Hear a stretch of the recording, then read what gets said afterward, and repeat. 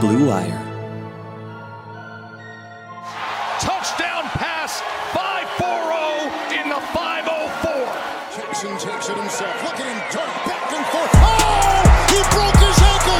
Mahomes winds it up wide open as Hill. How quick was that?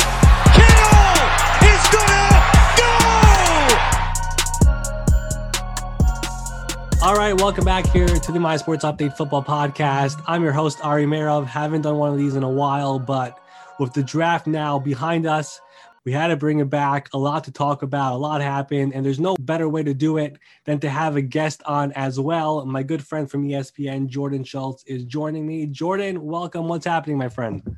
What's up? I'm doing well, man. I'm doing well.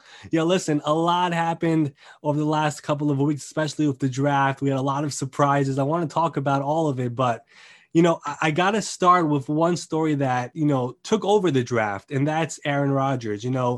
When you saw this story about Aaron, and now we have more details about it, what did you think about it, and what do you think is going to happen over here? Because I feel like it's going to get serious in a few weeks, in a few months. Yeah, I'm still navigating this thing myself with, reaching out to people around the league. But my sense is that it's very real, and this has been going on for quite some time.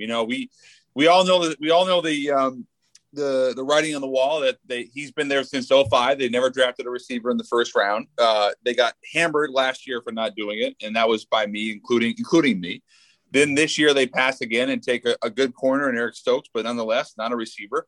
And it's been a problem, for a long time. And they took Jordan Love. I think their thought process was, this will blow over. But the issue is that Rodgers' issues with the organization go so far back to the Mike McCarthy years that this has been percolating for a long time. And Love is far from ready. And so, remember, he wasn't their number 2 last year. He didn't dress. He was a project when they took him, and he's still a very young quarterback with very few reps. So I think Rodgers has obviously all the leverage. And for the Packers to come out and say, we're not going to trade him is them basically being like, we're not going to publicly deface themselves. But they're in a really tough position because their franchise is not happy, has publicly said it.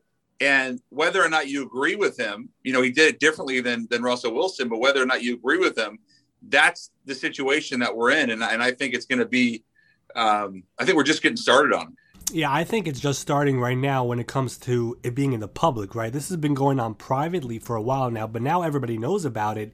Here's the thing for me. Do you think there's a way where this could actually be resolved, where he actually does come back to Green Bay? Because when I look at this, I believe Aaron is very strategic. He's very smart. What he wants to do is what he is going to do. And he already has a legacy in Green Bay. He's been there for 16 years. He won a Super Bowl. He's had a lot of memories there. I think he does not want to be the villain in all of this, and that's why he's trying to do this in a very specific or strategic way. But do you see a scenario where this could actually come back and Green Bay has him come back for another year or for multiple years? Brian Gutekunst, the GM, has buried himself. And I think as a result, the answer is no. I don't think there is a reconciliation. And I was in the camp of, despite the differences, they'll figure it out. And then I changed to, okay, this is a problem. And now I'm at the point where I think it's the point of no return. I would be very surprised if Aaron Rodgers is a Packer in week 1. I really would. I don't know if Jordan Love would be the starter. Maybe they would go out and get a veteran, but I don't think it's going to be Rodgers. And for me to be in that position, for me to say that, I think it says a lot to myself, at least, because I never thought I'd be there. I thought they at least had one more year with him, And so I don't know if Rodgers, I don't know where he would end up. The asking price is going to be astronomical. There's probably 5 to 7 teams that can go out and get him. But he's made it abundantly clear that he doesn't want to be in Green Bay. The wild thing for me is that all of this was avoidable, right? None of this had to happen. None of it, right? Coming off the NFC Championship game, 1 game away from the Super Bowl, move up for a quarterback. We've talked about that so much. The thing for me is that, let's just say Atlanta took a quarterback this year at number 4. Matt Ryan would totally understand the decision. When the Giants took a quarterback at number 6, Eli Manning knew that he was close to done, right? The Packers coming off the championship game, one game away from the Super Bowl, and then trading up for Aaron and not telling him was really where it just set him off. I mean, we already knew that he was pissed off with Mike McCarthy a little bit, but that they got a new coach, everything was fine. It felt like everything was good. Now all this happens and it's blowing up once again. And for me, as I said before, I believe if Aaron really wants to get out of there, it's going to happen. He doesn't need the money. He doesn't need anything else. He's gotten paid more than enough. He'll sit out if he has to. I really, really, truly believe that. The bigger thing for me right now is the Packers traded up for Jordan Love. I don't really know if he's ready to play. That's the bigger question for me. Do the Packers think that he's ready to be a starting quarterback on a team that has the pieces ready to go and have a chance to go back to where they were last year in the NFC Championship game, right? The Packers still have a lot of good players. They still have a very good offensive line and weapons. Is Jordan Love the quarterback? I don't know if he's ready. He's when they drafted him, he threw, he had a ton of interceptions his final year at Utah State. He had a new coordinator, so it was kind of passed over, but he's, probably at least another year away from starting. So I think they would go out and get a veteran. Maybe they would try to get Jimmy Garoppolo, but Rodgers is under contract through the 2023 season. So he has 2 more years under contract, but he doesn't have any more guaranteed money. So that's, I guess, the slight leverage that maybe the Packers have, but Rodgers at this point, you said his legacy is intact. He's a historian, and he knows that he needs to win at least one more Super Bowl to put himself into that elite category of multiple Super Bowl winning quarterbacks. So, if he were hypothetically to say, let me just stay and play one more year here, who's to say they wouldn't make a run and then win a Super Bowl and try to make it work. But I just think we're past that. And, it's almost irrelevant whether or not Jordan Love is ready. Here's the one thing about this that I think is not getting talked about enough is that with all this going down, I believe Aaron does not want to become the villain in all of this, right? When this was going on with Brett Favre became the hated guy. He became the villain in Green Bay. For Aaron Rodgers to get out of there, he wants the focus to be on the Packers and the front office, and it's their fault why this is happening. It's not me, it's them. And for now, I believe the public perception is that the Packers are really the one who are wrong over here, and Rodgers has a reason to be right, and Rodgers should get out of there, and Rodgers should find a new team. For now, when I look online, when I hear Packers fans, that's what I see right now, and I think Rodgers wants it to stay like that until he gets traded and forever, right? He wants to be a Packer for life, and the team is the reason why I'm leaving. That's what he wants the headlines to be. But Green Bay, the Packer fans, if you listen to local radio, and I'm sick, so I listen to local radio. I want to hear what they're saying. There's definitely some uproar. It's not as much as Favre, that's for sure. Not as much as Favre, but it's a tough situation for the Packers because their franchise has been defined by the last 2 quarterbacks they've had, and so to not have stability all of a sudden there when you believe you have a championship roster is demoralizing. And we'll see if the league pursues all these tampering things, and the Packers saying they're not happy other teams contacted him, and but really the bottom line is. For the first time in a long time, since 2005, Rodgers, I believe won't. I don't think he'll be a Packer for Week 1. Yeah, I know it's bad. I really don't know how bad it is. I really don't know if there's a way of resolving this. Maybe the one way is and again, I don't really think money really matters to him anymore.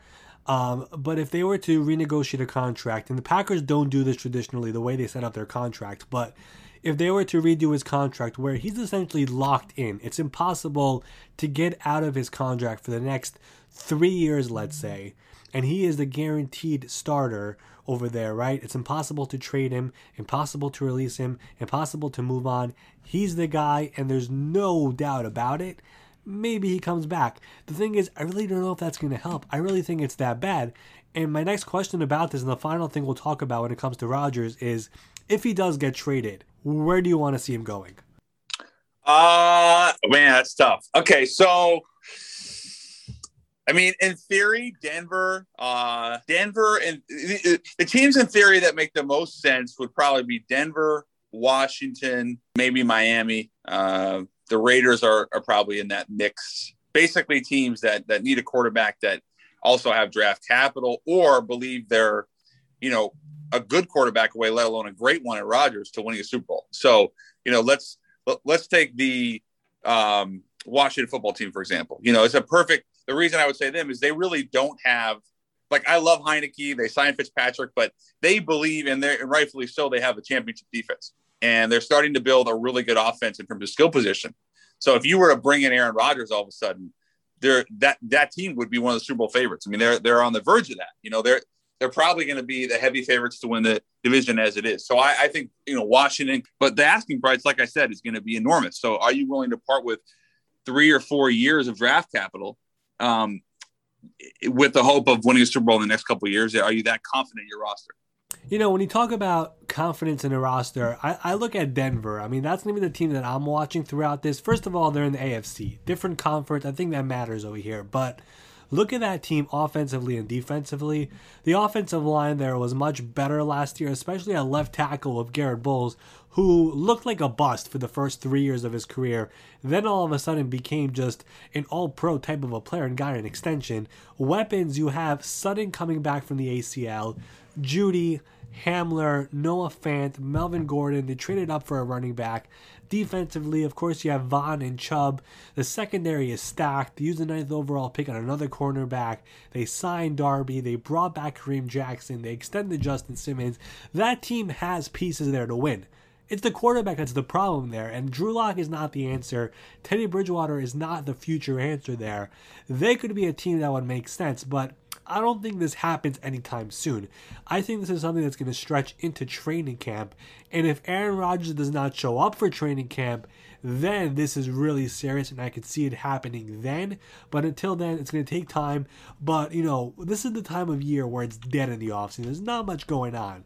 This offseason will be different. There will be a lot to talk about with all of these quarterbacks that are making a lot of noise. All right, let's shift over to the draft now, because a draft did happen and a lot did go down, and we had some surprises. I want to start at number 2 because I'm from New York, you're from New York. What do you think of how Joe Douglas has been building this roster, his offseason so far? I've said for a while that I like what he has planned, and I think we're finally seeing his vision. Well, they have, for the first time, some optimism, and I've certainly been critical of Joe Douglas with his handling of different situations, especially the Jamal Adams situation. But, they bring in a great young head coach, and they have, to me, one of the real steals of the draft. I said it on draft day when they drafted Michael Carter from North Carolina. They ended up getting both Michael Carters, yes, who I love, the Duke defensive back. They drafted, to me, a potential superstar in Zach Wilson. Did they reach on Vera Tucker? Perhaps, but they need to fortify the offensive line. So now they have him and Becton for a quarterback. And then they went out and got Elijah Moore, who was probably the best route runner in the draft if you talk to most scouts. And, one of these guys that is going to make an instant impact. So they did an unbelievable job in the draft. I gave them an A. And then, they have an opportunity now from an offensive standpoint to actually be pretty damn good. And I'm excited about that if I'm a Jeff fan. So I went back this morning to check this out. On October 13, 2020, when the Jets were winless, I tweeted the following, quote, "I'll say something right now that might not be so popular. Jets GM Joe Douglas has a vision. He inherited a huge mess from the previous regime. He's been cleaning that up over the last year. Jets have picks, they have cap, and there's a good chance he'll pick his own head coach. You need to have patience." I wrote that. I tweeted that. I think that vision is starting to take place. I think the general fan is starting to see what the Jets are doing. They have 2 first-round picks and 2 second-round picks once again next year. Robert Saleh's energy is infectious. Mike LaFleur is the new offensive coordinator. And for people who don't know much about him, when Matt LaFleur, Mike's brother, the Packers head coach, he wanted to hire his brother onto his staff. Kyle Shanahan blocked it because that's how important Mike LaFleur was to Kyle Shanahan. So he is now the new offensive coordinator in New York. Zach Wilson is someone that so many people talk about as a potential superstar if he develops the right way. I mean, the things that he does on the field is stuff that we do not see often on the football field, right? And he enters an offense, this is the best part about it, he enters an offense with better players than Sam Darnold ever had in New York. So I look at what Joe Douglas has done so far. I think it might take another year, but the Jets could be a team to be reckoned with very soon because he is building a team the correct way. He's not overspending in free agency the way the previous regime did. He is going to build this team slowly but surely, but eventually it's going to be a very good team. Well, Zach Wilson has as much natural talent and ability as I mean, if you like, I'm not a quarterback evaluator, but when you start asking people around the league about this guy, the comparisons to Aaron Rodgers and Mahomes, I mean, it wasn't just like random. That's what you kept hearing. And the fact that he is, and I can tell you this definitively, he is a total gym rat, film rat, whatever you want to call it. I mean, go back to last season and BYU had this weird schedule and like everybody else, but like they didn't even play Coastal Carolina. They didn't know until 2 or 3 days before. And he gets them ready to play that game. They ultimately lose. But, he played, I thought as well as you can play the position despite not great circumstances. And I think, I've heard detractors say, well, he didn't play great competition. I think, listen, the guy is going to be a superstar. I think he's tailor-made for New York, his style, kind of that swashbuckling style. And like you said, he already has more help before he steps into the building than Sam Darnold ever did. And I really do love the fact that they got Vera Tucker. He's going to be a really good, great guard. And then like I said, the Elijah Moore and Carter picks, those are really high-level players from day one. Yeah, I mean, the pieces are there. Corey Davis, Elijah Moore, Denzel Mims, Keelan Cole, and then Jamison Crowder is still there for now. He has a $10 million salary for next season. But those are the receivers. Chris Herndon is the tight end. He has not blossomed yet, but a lot of people still believe there is a lot of room there for him to grow. The offensive line, you have Vera Tucker now at left guard. You have Mekhi Becton at left tackle. That is the left side for Zach Wilson for the next 10 years. That is set up now as well. Robert Saleh, is not a person in the world who does not like Robert Saleh. He's the head coach. If you're a Jets fan, there is optimism here that you're going to be good. And then again, you come back next year, 2 first-round picks, 2 second-round picks. This is a team that there's finally some buzz around here in New York for the Jets. Let's move over to number 3 overall, where the 49ers kept everyone in the dark for a full month and then drafted Trey Lance. What did you think of that pick? Well, the Niners had kind of the ultimate smokescreen, if you will, because for a long time we believed it was going to be Mac Jones, and then the odds changed last minute to Trey Lance, and then you thought, well, could they potentially get Justin Fields?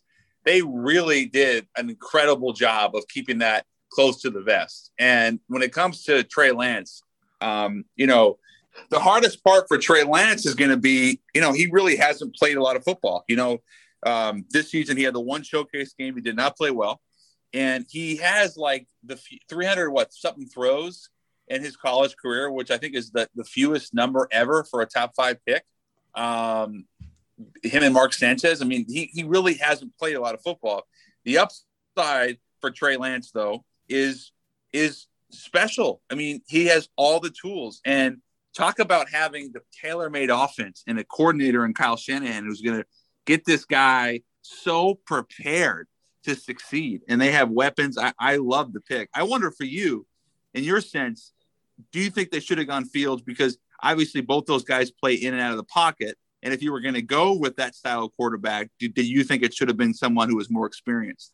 Here's my problem. I really don't understand this because ultimately what we know is that they came down to Trey Lance and Mac Jones. Justin Fields, for some reason, was number 5 on their board, and Justin Fields ended up sliding to number 11.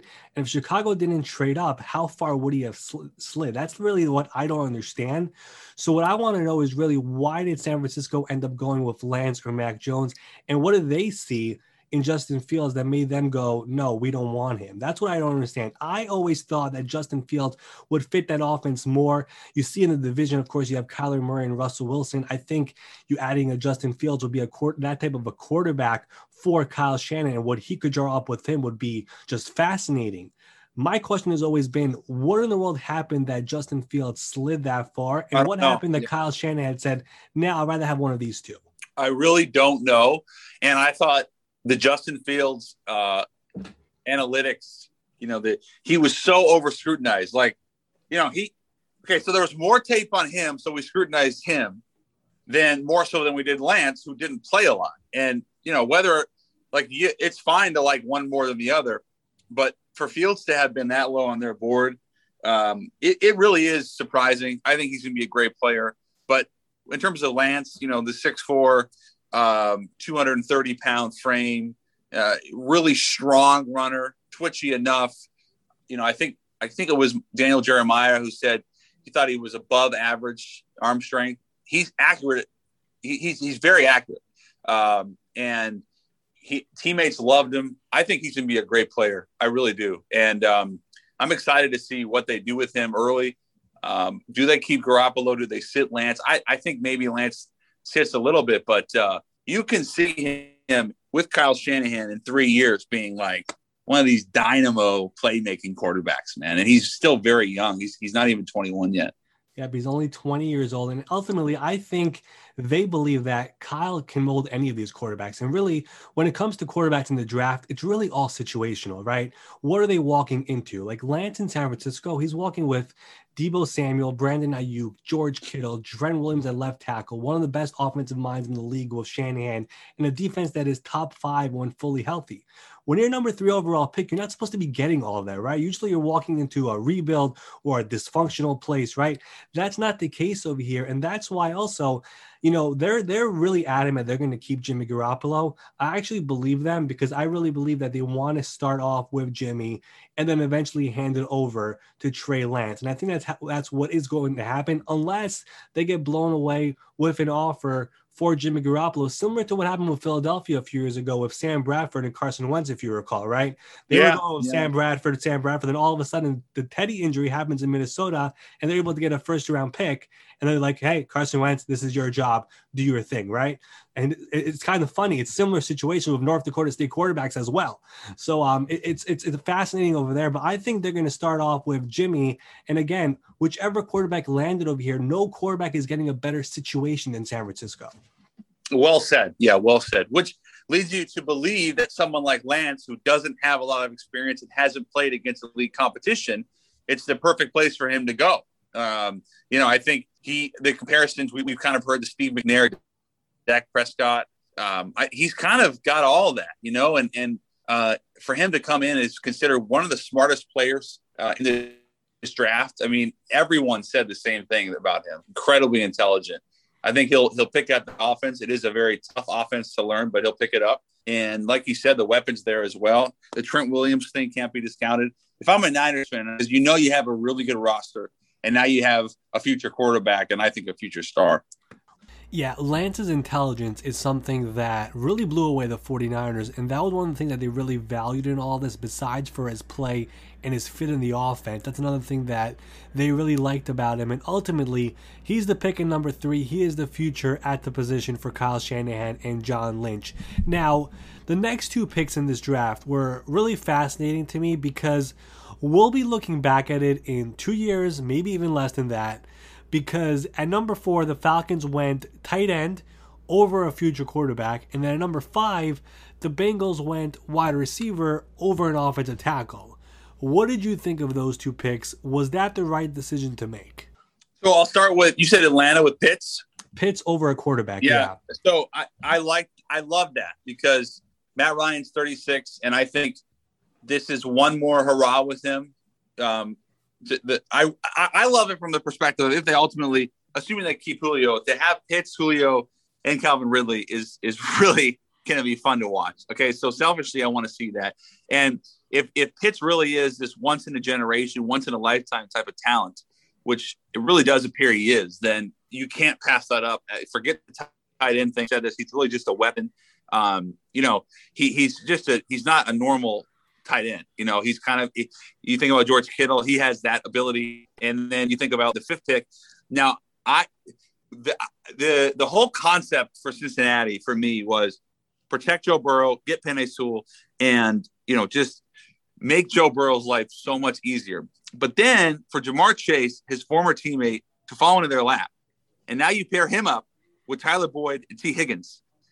Now all of a sudden, the Bengals to me are going to be one of the most explosive offenses in the league, and they still have a ton of holes. But defensively and the offensive line, we know struggled a lot last year, and Burrow missed most of the season. But I think it's really hard to say, don't take Jamar Chase, who by some people's measures was the best receiving prospect of the last decade, somewhere in that vicinity. So I don't have a problem with either pick. And by the way, I forgot to say this. We did a live draft show, myself and Austin Eckler, and we had Raheem Mostert on when the Niners drafted Lance, and he was fired up. I meant to add that. It's a little nugget in there. I'm excited to see him and Lance in that backfield. But anyways, going back to these picks, if I'm the casual NFL fan, I'd probably be more perplexed by Atlanta taking Pitts, just because Matt Ryan, we know, is on the very tail end of his career. So that would probably be the one that was more vexing, but I understand and really did like both of them. So yeah, for me, there was a lot of talk about these 2 picks, right? And when it came to Atlanta, the one thing that I was being told a lot was that the Matt Ryan contract is really, really difficult to get out of, not just for this year, but for next year, right? So it didn't get as much pushback as I thought it would. The Bengals pick got way more pushback than anything, because we all know what happened to Joe Burrow last year. We all know it's become easier to find wide receivers in the NFL. Like even last year, Cincinnati, T. Higgins was a 2nd-round pick. A.J. Brown was a 2nd-round pick. DK Metcalf was in the 2nd round. Terry McLaurin was a 3rd-round pick. Finding receivers has become easier, quote unquote, or not as easy, at least, as offensive tackle. And when you look at Cincinnati, the main priority there should be protecting Joe Burrow. But on the other hand, what I heard about Jamar Chase, and you mentioned it, there's a lot of people who believe this guy is going to be a superstar in the NFL, and not just your average receiver. He's going to be one of those top 3-4 receivers in the NFL, and the chemistry is already there with Joe Burrow from LSU, so why not pair them up again? So that's going to be fascinating to watch these next few years, and we'll know right away if this was the right pick or not. If Joe Burrow is getting sacked a lot next year, we'll be looking back at this pick and saying, you guys kind of messed up there. You had 2 offensive tackles available, and you went with a skill position. And think about Detroit. They don't have to do anything, and Sewell falls into their lap. That's the team I want to talk about right now, because you know how I mentioned how I see Joe Douglas's vision? The other team that I think has a vision I believe will finally turn it around in a couple of years is Detroit. Brad Holmes is a talent evaluator at heart, and he's going to build this team the right way, and it's going to take some time. But I believe in him, and he's building from the inside out. Trenches will be the focus first. And we saw in that draft, Penei Sewell just falling to them. Are you with me on Detroit? I believe it's going to take maybe a year or 2. They have 2 first-round picks next year and the year after that. I think this is a team that's going in the right direction for once. A really interesting point. They haven't been relevant, this franchise, my whole life. I'm 35. I don't remember the Lions consistently being relevant. I was almost too young for Barry Sanders, but even then. So you think about what they've done. They ultimately still believe that Jeff Okudah, top pick last year, is going to be a shutdown corner despite his brutal rookie year. So now you think about Jared Goff, who is still going to be for better or worse, he's their guy. And so what did they do? They got Amon-Ra St. Brown from USC. They have DeAndre Swift, who by all intents and purposes is going to be a big time running back. We saw it. They have a pretty damn good edge. They have a Penei Sewell, who this left tackle kind of dancing bear, who is really going to be a superstar, I think, from day one, and is probably going to be one of the premier tackles in the league for the next decade. And then don't forget, they drafted my guy Levi Onwuzurike.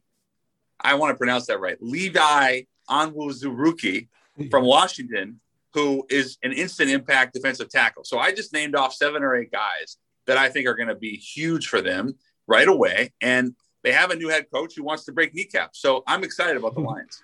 When you look at their offseason, Jordan, you look at what they've done, Tyrell Williams, Jamal Williams, Michael Brockers, right? Nothing flashy, one-year deals there. But these are guys who are going to be veteran leaders, quality players on a roster that is rebuilding. You look at their draft, offensive tackle round 1, defensive tackle round 2. Those are building blocks for the future. They're not players that the average fan is looking forward to. You're not buying their jersey, right? It's not Devontae Smith, but they're guys who are going to be there for the next 10, 12 years and are going to make that franchise relevant again, because those are really, you start from the trenches, right? That's what Brad Holmes is doing. And remember, Brad Holmes was with the Rams for 17 years. He's a talent evaluator at heart, like I said before. And he got a 6-year deal to come to Detroit. So did Dan Campbell, which basically means it's very rare to get that. Ownership is telling them, you have time to do this your way. Take your time. There's no pressure. Fix our organization up, and we're not going to disturb you. That is basically what the ownership is telling them. So they're going to take their time. They have 2 first-round picks next year. They have 2 first-round picks the year after that. And I don't know if Jared Goff is the guy. I really don't. I think they took that offer from the Rams because of the 2 first-round picks in future years when the combine will be back, when they will be able to evaluate all these players, when they will have medicals on all these players, right? That is what Brad Holmes loves to do. And I think in a couple of years from now, they are finally going to have so many building blocks on this roster that eventually Detroit will become relevant again, and it's going to be a really good team. It's not going to happen this year. It might not happen next year, but it's going to happen eventually, and they have time to do this. There's no pressure. There's no worrying that you might get fired because you went 3-14 this year or whatever it is. Whatever the case is, they're putting together a roster with a lot of key players for the future, and they have picks now, and I really believe that eventually we're going to see a Detroit team that will be relevant. I really believe that. Yeah, well said. I'm in agreement. Okay, great. I got all that out, but let's take an NFC North here, because we talked about Justin Fields before. What did you think of Chicago moving up for Justin Fields and getting him to be the face of the franchise? I loved it. I mean, we just said the Lions haven't been relevant. Well, the Bears haven't had a quarterback ever for me. I mean, they went to a Super Bowl with Rex Grossman, but they've never really had a quarterback. And we know that Trubisky's situation was a disaster. He's gone. Another team that believes their roster is really good. They have a good defense. Allen Robinson, who they tagged again, is who I've gotten to know pretty well, and I know has been really frustrated. He's terrific. And you give him someone in Justin Fields who can move the pocket, has played in big games, has played through injuries in the college football playoff. And I've talked to Sean Wade and Trey Sermon, his former Ohio State teammates that are now in the NFL. And they both say the guy's an absolute dog. He really is. And I just think Justin Fields has whatever you want to say, it factor. I think Justin Fields has it.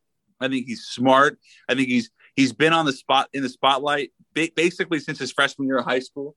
He was heavily recruited, and really every step of the way, even right after he leaves Georgia with all the pressure of Ohio State, every step of the way he's succeeded. So I think it was a great move. They gave up a fair amount to get him. You knew they had to. And now all of a sudden you think about the NFC North. If Rodgers were to stay, think about these quarterbacks. Rodgers, Cousins, Goff potentially, and then Justin Fields. All of a sudden, Chicago in theory could have the best quarterback for the next decade. I mean, that's how talented Justin Fields is. It's been a really long time since we've seen Chicago football fans just united on one thing. Like, they all love Justin Fields, and I'll be honest with you, I was shocked that they were able to do it, because I thought ownership would not allow them to do this, considering that Ryan Pace, Matt Nagy, I mean, we all know they're on the hot seat. They have a bad year this year. They're gone. And ownership let them not only get a quarterback, trade up for a quarterback, and give up a first-round pick in order to get him. That means if Chicago has a bad year this year, and let's just say Ryan Pace is fired, the new GM is going to come into a situation without a first-round pick and with a quarterback that was handpicked by the other GM. So I was shocked that happened, but if you look at the Bears, we both agree that I think Justin Fields is a phenomenal quarterback and should do well. They move up and get him. The Bears defense is still very good, obviously. Khalil Mack, Eddie Jackson. The wide receiver room, Darnell Mooney is another player they really like. Allen Robinson on the franchise tag. I know he's not happy about that, but he's going to be there this year. Cole Kmet at tight end. They have pieces there, and all of a sudden, Chicago Bears fans are excited once again, and that's what's really what makes the draft so fun, right? Bears fans came into this draft being miserable about Andy Dalton being their quarterback, and now all of a sudden they're all hopeful that they have their franchise quarterback for the next 10 plus years. That is what makes the draft so fun. You know, Fields is going to be the future of this organization and potentially the best quarterback in this division for a long time. And there was a lot of pressure, as we know, on both Matt Nagy and Ryan Pace to win in this draft. And, you know, Pace has always said he wants to be aggressive. We saw what happened with Trubisky, him moving up to get him. The fact that they have Justin Fields now in their locker room, they finally have an identity. And, you know, Bill Lazor has been, I think is a very good coordinator who's going to help him help Fields quickly develop. And don't forget about Darnell Mooney either, a good young receiver. So I'm excited about the Bears. I mean, that division is really exciting because, I mean, there's no reason why Minnesota can't win 10 games, by the way. So I'm fired up.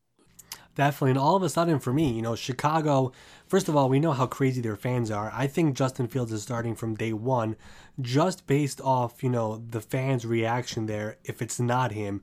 But the Bears are right now for sure a team that I want to watch next year. Now with the draft in the books, let's wrap this up with this.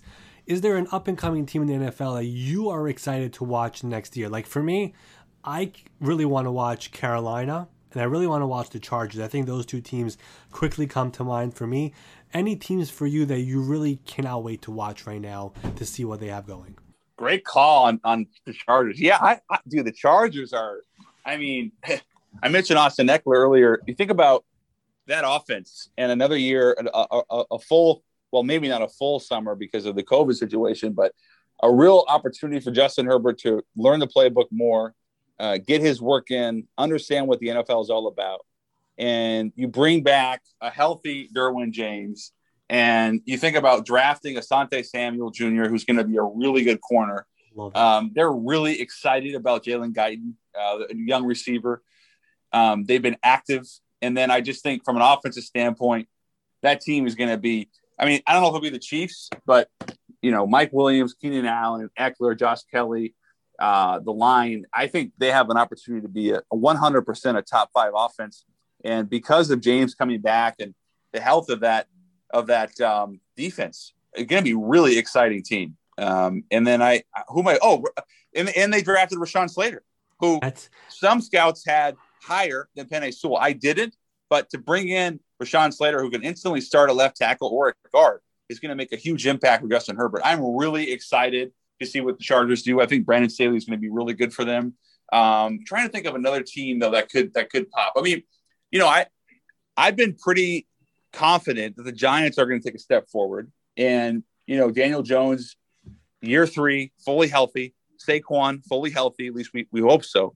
They bring in Kenny Golladay, drafted Kadarius Toney at 20. They moved back from Florida, who is a beast. I mean, I think Kadarius Toney has a lot of the kind of he has a lot of that Jalen Waddle or even a Deebo Samuel type where you can move him all over the field. He's really good after the catch. He can be used in the running game. He'll make life a lot easier for Daniel Jones. So I'm very excited about the Giants because I haven't mentioned the defense, but defensively we saw last year against some of the league's best teams, they did very well. So the Giants would be kind of a super sleeper for me here. If they can stay healthy, which means Jones and Barkley, there's no reason in my mind why they can't make a run at the NFC East and get into the playoffs. Yeah, you know, Daniel Jones, year 3, and really no excuses anymore, right? Saquon, as you said, is returning from the ACL. Kenny Golladay is signed. They have Shepard. They have Slayton. You add Toney. You have Ingram. You have Kyle Rudolph. The offensive line, of course, going into now a second year of Andrew Thomas, the left tackle position, and Joe Judge in year 2, a coach that a lot of people are really high on. And you mentioned the Chargers.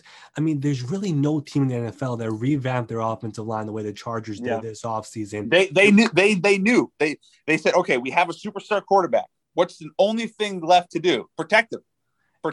And they did it. And that's now going back to Cincinnati, where a lot of people were really giving them some Right. backlash. And that's really where it comes from. You know, you have Herbert, give him a left tackle, sign the all-pro center from Green Bay, Corey Linsley, boom, that offensive tackle. I mean, the offensive line is all of a sudden a top 10 offensive line compared to being a bottom 10 offensive line. And Cincinnati really didn't address that over the course of the offseason, right? They signed Riley Reif. They passed on the offensive tackle in the first round. They get one in the second round. It's going to be interesting to see how those two teams work, because two top quarterbacks drafted last year, one team goes all in on protection, the other team is like, we'll wait and get it. And I want to see how that ends up going, because we saw Justin Herbert last year. He got thrown in week 2, was spectacular, won offense rookie of the year, and now he has even more help to continue crushing it. I'm really and that's absolutely right. And I've talked to Eckler, Hunter Henry, Tyrell Williams, who's on the Lions now, but former Charger, and they all just sing the praises of Herbert in terms of his intelligence, and that he's just off the charts. And he's got that same kind of Trevor Lawrence frame, 6'6", athletic, great arm. We've seen it at the highest level. So I'm really excited about him. And going back to the Giants, the one guy I should mention too is Azeez Ojulari from Georgia, who I think is just going to be an instant edge rushing impact, and just a fantastic young player that will fit the DNA of not only Joe Judge, but obviously Dave Gettleman as well. And you mentioned Joe Judge. I mean, I've talked to Daniel Jones about him. He thinks he's terrific. If they can sync up and really come together in this year 3 for Jones, and Judge being a young head coach in this league, again, I really do think the Giants have an opportunity to be a big one of the more improved teams in the whole league. Yeah, and one more thing on Daniel Jones before I let you go. If he does not have the season the Giants are expecting, the Giants next year now have 2 first-round picks, which means they could always move up for a quarterback in the draft. They could always trade for one of these disgruntled quarterbacks, because there are clearly a few of them out there that might not get traded this year, but they could get traded next year. So there is a lot of pressure on him to do well this year. The Giants got him all the weapons in the world. They're all expected, obviously, to be healthy, especially Saquon being the key one there. So if he does not have a big year, keep that in mind with the Giants going into next offseason, that they could be looking for a new quarterback next year, and they do have 2 first-round picks. All right, Jordan, I really want to thank you for coming on the podcast here today. I appreciate it. People could follow you on Twitter. It is at Schultz_report. On Instagram, where you are absolutely crushing it, it is at Jordan Schultz. Let's do this again very soon, my man. Sure, buddy. 100%. And as always, a pleasure.